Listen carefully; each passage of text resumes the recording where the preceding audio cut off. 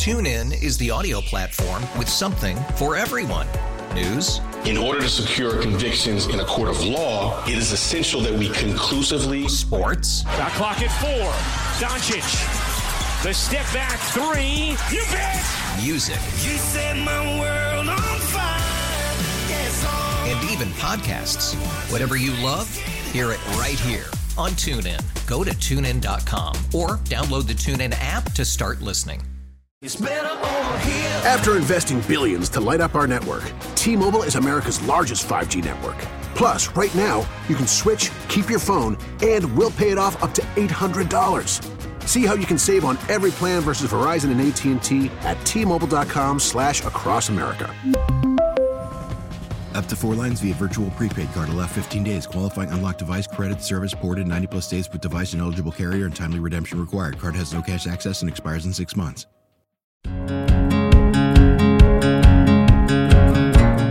Good morning, everybody, and welcome to another edition of News You Can Use right here on WTIC News Talk 1080. We hope everybody's out there safe and happy and gearing up for the big holiday season. If you can find anything to buy, I guess that's the big question. My name is Ann Baldwin, the host of this program, and I'm so excited to have back again one of our regular guests on this program, also a star of television and radio, Patrice McCarthy, who's the Deputy Director and General Counsel for the Connecticut Association of Boards of Education, also known as CABE. Patrice, thanks for being on the program. Well, thank you for that lovely introduction, Ann. Yes, well, we always know that when your mom is listening, we got to really, talk it up and let her know that you're going to be on and talking about great things. And Patrice, we'll get to the recent CABE CAPS convention that was held down at the Mystic Marriott. We'll get to that in a little bit. But one of the things that I wanted to talk to you about, I've been working with you folks at CABE for quite a long time now. And I remember in the beginning, not a lot of people even knew what school boards were or what they did or what the hierarchy was. And fast forward to today, a lot of school boards here in Connecticut and across the country are really in the spotlight. Are you at CABE over there, are you enjoying the attention that the boards of education are getting today? Well, I think it's an opportunity for boards to engage more with their parent community and with the community at large. And that's an opportunity that many of them have relished during this pandemic. When meetings were available in a virtual format, they actually saw more engagement by the public with their meetings. I think there still is a real challenge in many communities that the public does not necessarily know what a school board does, what their responsibilities are, and also what their responsibilities are not. Mm-hmm. There's a general perception that when an individual is elected to the Board of Education, they have tremendous individual power. And actually, they have no authority until they come together as a body. And when a board convenes, they have to make sure that they're following state statutes, executive orders, so they can't make decisions that are in conflict with those laws. And does it have to be when, let's say, for example, a board votes on a particular issue? Is it majority rules? Generally, except there are certain motions that if they're following Robert's rules, would require a 2/3 vote. But generally, it's a majority vote. So some of these things and some of these issues, let's just take the mask mandate thing, for example. I know I was talking to Susan Raff over at Channel 3, a long-time, well-known reporter, and who I very much respect in the state. And she had mentioned that she attended a school board meeting, and Governor Lamont was there. And she says she's never seen anything like it, the disrespect. And don't you think that a lot of that comes with the fact that, let's just, from my opinion, you're not going to show up at a school board meeting unless you're passionate about something, unless you're angry about something, and you don't necessarily know what the rules are, what the etiquette of a school board meeting is, and that's when things can kind of get out of hand. That's right. Clearly, some of these issues invoke great passion in people. We've always had those issues when a district is considering whether they'll restructure and redistrict their elementary schools or consolidate 2 high schools or change the start time for high school. Those are also issues that evoked passion. Mm-hmm. Clearly, that articulating what the procedures are, what the protocols are, is something that board chair people have gotten very good about doing at the beginning of every meeting. So the public understands what the opportunity for public comment is, that it is not a debate, and that the board is there to listen to comments from the public, but they are not going to respond in the moment, and they're not going to engage in a dialogue. They're there primarily to conduct the business of the board. You know, and I've been to, for example, in my town, I went to a board meeting once, and it's a different process because you're used to when you talk to people having them respond, and it's really unusual when you stand up in front of a microphone and you're looking at 6, 8, 10 people, however many people are in front of you, and they don't respond. They're just looking at you and shaking their head and taking notes. And then that's it. It is kind of a weird process, but that's the way. And I was almost angry. Like, why aren't you talking to me? Why aren't you responding? Why am I not getting reaction from you? So it really does do people well to kind of figure out what the protocol is and what you can and can't do before you attend, whether it's a board meeting or really any other municipal meeting. Kind of know what the protocol is so that you don't feel like I felt. That's right. And also it's important to remember that boards do make sure that their staff follows up when individual members of the public raise issues that the staff can address. They will follow up with them either outside that meeting or the next day. Okay. And, I also thought it was interesting to learn that the Board of Education it's not the superintendent who's really in charge of the district. The superintendent works for the Board of Education. That's true, but the superintendent is the CEO of the district, and so he or she is the professional with expertise in education, from basic familiarity with education law, and it's important for boards of education to take guidance from their educational expert, their educational leader. Right. It has to go both ways. But I know there, in some cases, a public perception that the superintendent, rules the roost, if you will, and makes all the decisions. And it really is the school board that oversees those decisions, correct? That's right. And it's the school board that establishes policy, and that gives direction to the administration and the rest of the staff on a day-to-day basis. Right. And going back to what you said before, Patrice, is that these are elected officials. So, folks say, well, what control do we have or what involvement can we have? There's a couple of things. A, you can attend or at least listen in or go to your school board meetings so that you know what the issues are, especially if you have a student that's in that district. And then the other thing is you can also get out and vote. When it's time for your local elections, get out there and vote. And part of that vote is for your Board of Education members. Absolutely. Engagement in the civic process is very important, and that's why that's one of the things that our educators attempt to instill in students as they're going through school, that you have a voice, you have a role, and you need to take advantage of it. Right, and especially now, everybody's voice really does need to count. So, to sit there, and I see it, and I've done it, to throw your hands up and say, well, what can we do about it anyway? If you have that attitude, nothing's going to change. So you've got to try to get involved, whether you're a grandparent or a parent or just involved in the health and quality of the education in your community. There's really no excuse not to get involved. Okay, so let's switch gears a little bit. Recently, the CABE CAPS convention was held, which is held every year, and it looked a little bit different this year. It wasn't quite as crowded, right? Because of COVID, you're still being very precautious, right? Exactly. We were delighted to be able to host an in-person annual conference, but we also wanted to make sure that our guests were both comfortable as well as safe and healthy. So we did cap our registration at about half our normal capacity, and we had a series of protocols where attendees, including our exhibitors and our presenters, attested that they had either been vaccinated or had received a negative test. And that's very similar to what's happening in all of our public schools. So people were very grateful that they were able to be together and that they were able to do that safely. Right. So this year's theme was for the CABE CAPS convention was the future, civility, diversity, and student voice. That seems like a lot of ground to cover in a couple of days. Well, it certainly was. And actually this year, again, for safety reasons, we held just a one-day conference rather than a day and a half. But we were able to provide some wonderful opportunities for discussion.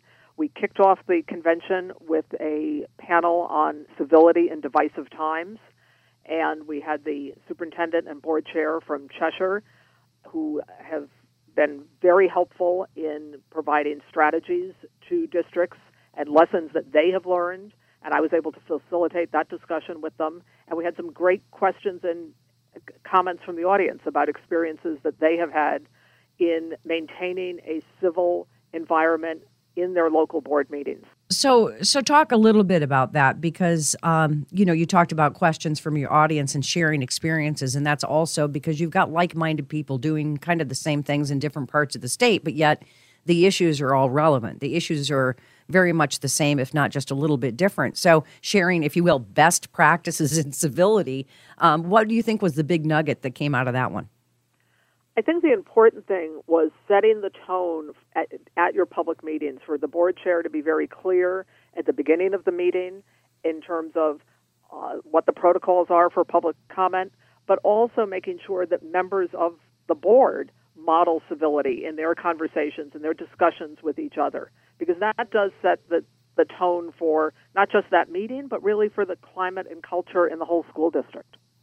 Absolutely. And, these are elected officials, and they might not come from the same, political party. And there oftentimes is divisiveness amongst the members themselves. So you're right to put together that united front, if you will, in front of people, because if it's a mess, I always say this, if it's a mess within your board, it's going to just come across as a mess to your public, and then you've really got a mess on your hands.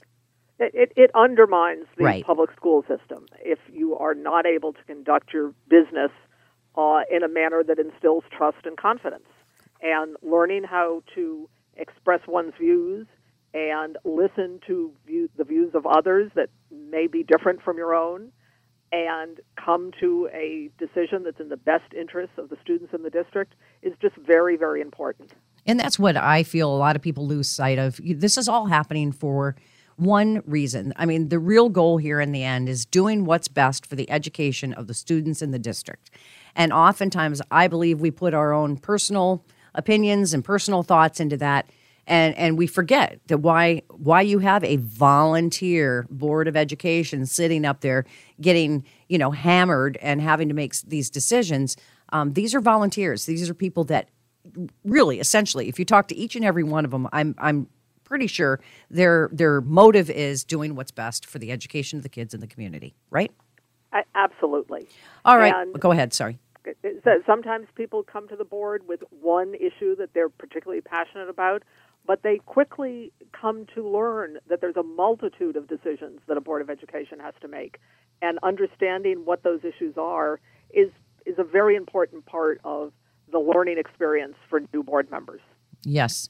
Another one of the breakout sessions that you had too was preparing students to be successful in the 21st century. What was really the overarching topic in that particular session? Well, I think looking at communication strategies, looking at the use of technology, certainly our students have been forced to learn using technology in a number of districts over the past 18 months, and just knowing what the tools are, and also recognizing that as our global economy continues to expand, the skills that are important in order to work successfully with people that may have very different backgrounds and experiences than some of the students in our Connecticut schools. So I think there you're touching on the diversity issue, right? Absolutely. So when you depending on the district that you're in, you might have a lot of that, or you might have, I know, for example, in New Britain, I think they have 6 or 7 different students with 7 or so different languages, with English as a second language. And, a lot of people may say, oh, that's not a good situation, but actually it is, because you're being exposed to folks, like you just said, with these diverse backgrounds. And isn't that what the future of our economy and of the workforce is going to be once we get out of there and get out into the working world? It definitely will be the case, and especially as we do more work in a remote environment. It is now very common for people to be working on a daily basis with colleagues that are literally living around the world. So are we reaching those goals here in Connecticut overall, when you had all these educational leaders in one spot for one day? How do you think people are feeling about our educational system here? I think that they are optimistic. They are looking to the future to continue to make improvements, particularly with the availability over the next 3 years of additional federal resources. And I think they're committed to the fact that we need to continue to improve. We still have a significant achievement gap in Connecticut, and they are, however, optimistic about the potential to address those issues and to continue to narrow that gap and support all of our students. Right, and that's a big job. We just talked about whether, English is your second language. To give each individual student, the tools that they need to succeed is not an easy task. And hats off to everybody out there who works towards that goal every day. Secretary Miguel Cardona was also in attendance, although virtually he was live. How was that, having your hometown former education commissioner joining your CABE CAPS convention? It was really terrific. He very much regretted that he was not able to be with us in person. That had been his plan, but the president called a cabinet meeting, and he really didn't feel he could say no to that. But he was live with us, and he talked about how Connecticut has been a model for safely providing in-person education, and that he has taken the good work that he actually helped promote in Connecticut when the pandemic first began, and he was education commissioner, and is using that as a model around the country. And he also, interestingly enough, talked about civility and how that is now more important than ever before. And that was wonderful because that very much connected to our opening session as well as one of the convention themes. He also talked about social and emotional learning and incorporating that into the curriculum. What does that mean?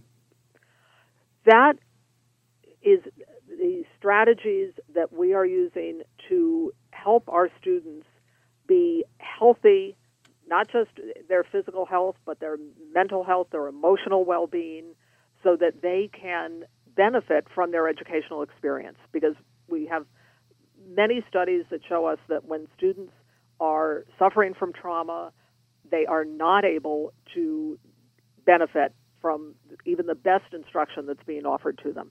So making sure that they, in school, have a safe environment, that they know how to reach out for help when they need help, whether it be academic or mental health support. And that now the challenge is to make sure that we have enough professionals available to students so that when they recognize the need to access that help, they're able to do so. Sounds like a plan. I hope it can be done. I think that there is a real commitment and a real recognition that this is a significant need for our students, and that the pandemic has really put a spotlight on the social emotional needs of students. We know that when they were isolated, in many cases, that was not good for their emotional well-being.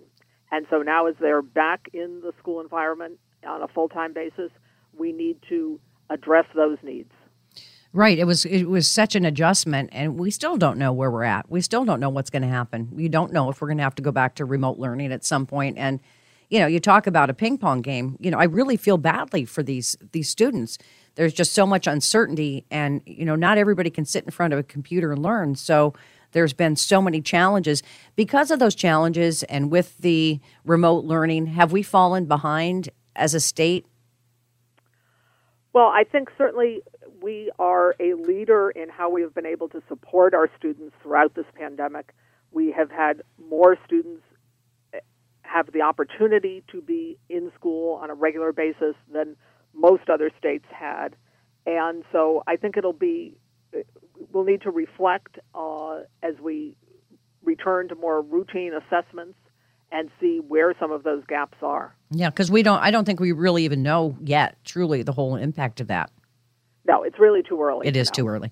One of the things I wanted to touch upon, I know this is a little bit out of your arena, but I understand that the free and reduced lunches were offered to all students across the state throughout them coming back to in-person learning, but that is about to come to a halt. What do you think the impact is going to be on that? Here we have what I think is called an unfunded mandate. These school nutrition folks have to pay for the free and reduced lunch. They get federal dollars.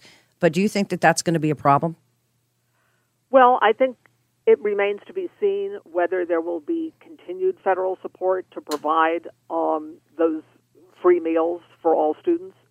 And I know that in some districts they had been doing that even pre-pandemic because they had so many students that were eligible for free and reduced price lunch that they simply provided it to every student. So I think that's another area of concern that definitely does have a price tag and will be something that we talk to our federal delegation about, as well as an issue when the legislature convenes in February. Well, it sounds like these federal dollars are kind of holding up the fort, if you will. They are an important component of being able to provide additional support to our students and staff. And what we have to be cautious about is we do know that this is a 3-year federal program.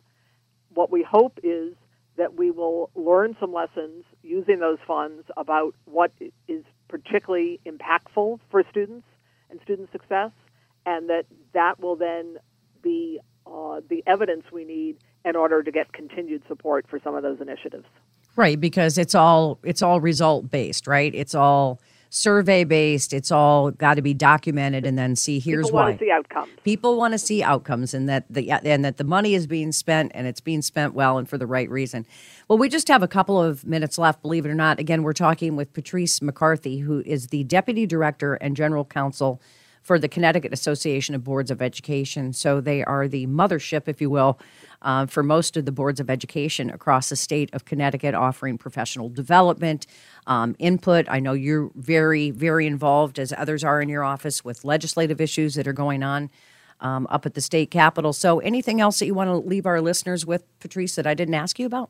Well, one of the highlights of our convention was the opportunity to present the CABE Friend of Public Education Award to the State Department of Education and Department of Public Health staff team that has held Tuesday morning webinars every week since August of 2020 to convey to superintendents, board members, principals, school nurses, public health directors the latest information about protocols and procedures that work to keep our students safe and healthy for in-school learning. And it was just a wonderful opportunity to honor that joint effort and really an unprecedented award to be given to 2 state agencies. And it's wonderful because those staff team members, now the Commissioner of Education repeatedly refers to them as the award-winning team. So they truly are, and they've been a great partner in making sure that we can do the best we can for our students despite the public health challenges. Well, and what a great opportunity for, like you said, all different folks, whether it's from the school nurses, to board members and superintendents, to really know what the latest data is, what the latest things and findings are, and like you said, safety measures. And that can't be an easy feat, gathering all that information on a weekly basis and setting up a call with all those individuals. I think that's an award that was well-earned and well-deserved. I agree. It really was. So that went, again, that was a public education award, and it went to whom? To the folks at DPH and SDE. Wow. So I bet they were thrilled to get some recognition for their hard work, because there's a lot of folks out there that don't get that for all the hard work that they do, right? That's right. So you think we're looking towards a bright future? I really do, and that's the way Secretary Cardona ended his comments. He said that he believes that the best days are ahead for public education. Well, I hope he's right, and I hope he's right. And I know with good leadership and parental involvement, which I always harp on, you got to be involved in your kids' education. It can't be everybody else's fault. If you don't play a role in that, then that's your fault. So I think that's another message that I wanted to pass along. Well, Patrice McCarthy, I hope you enjoy all these holidays and the holiday season. And again, it's been a pleasure having you on the program to give us a real good look inside public education here in Connecticut. It's always good to talk to you, Ann. Thank you, Patrice. And to all board members out there, Board of Education members, thank you very much for what you do, because I'm sure you don't hear that enough either. Well, I hope you enjoyed this conversation as much as I did. Again, thank you to Patrice McCarthy over at CABE, and thanks to you, our listeners, for tuning in to this edition of News You Can Use right here on WTIC News Talk 1080.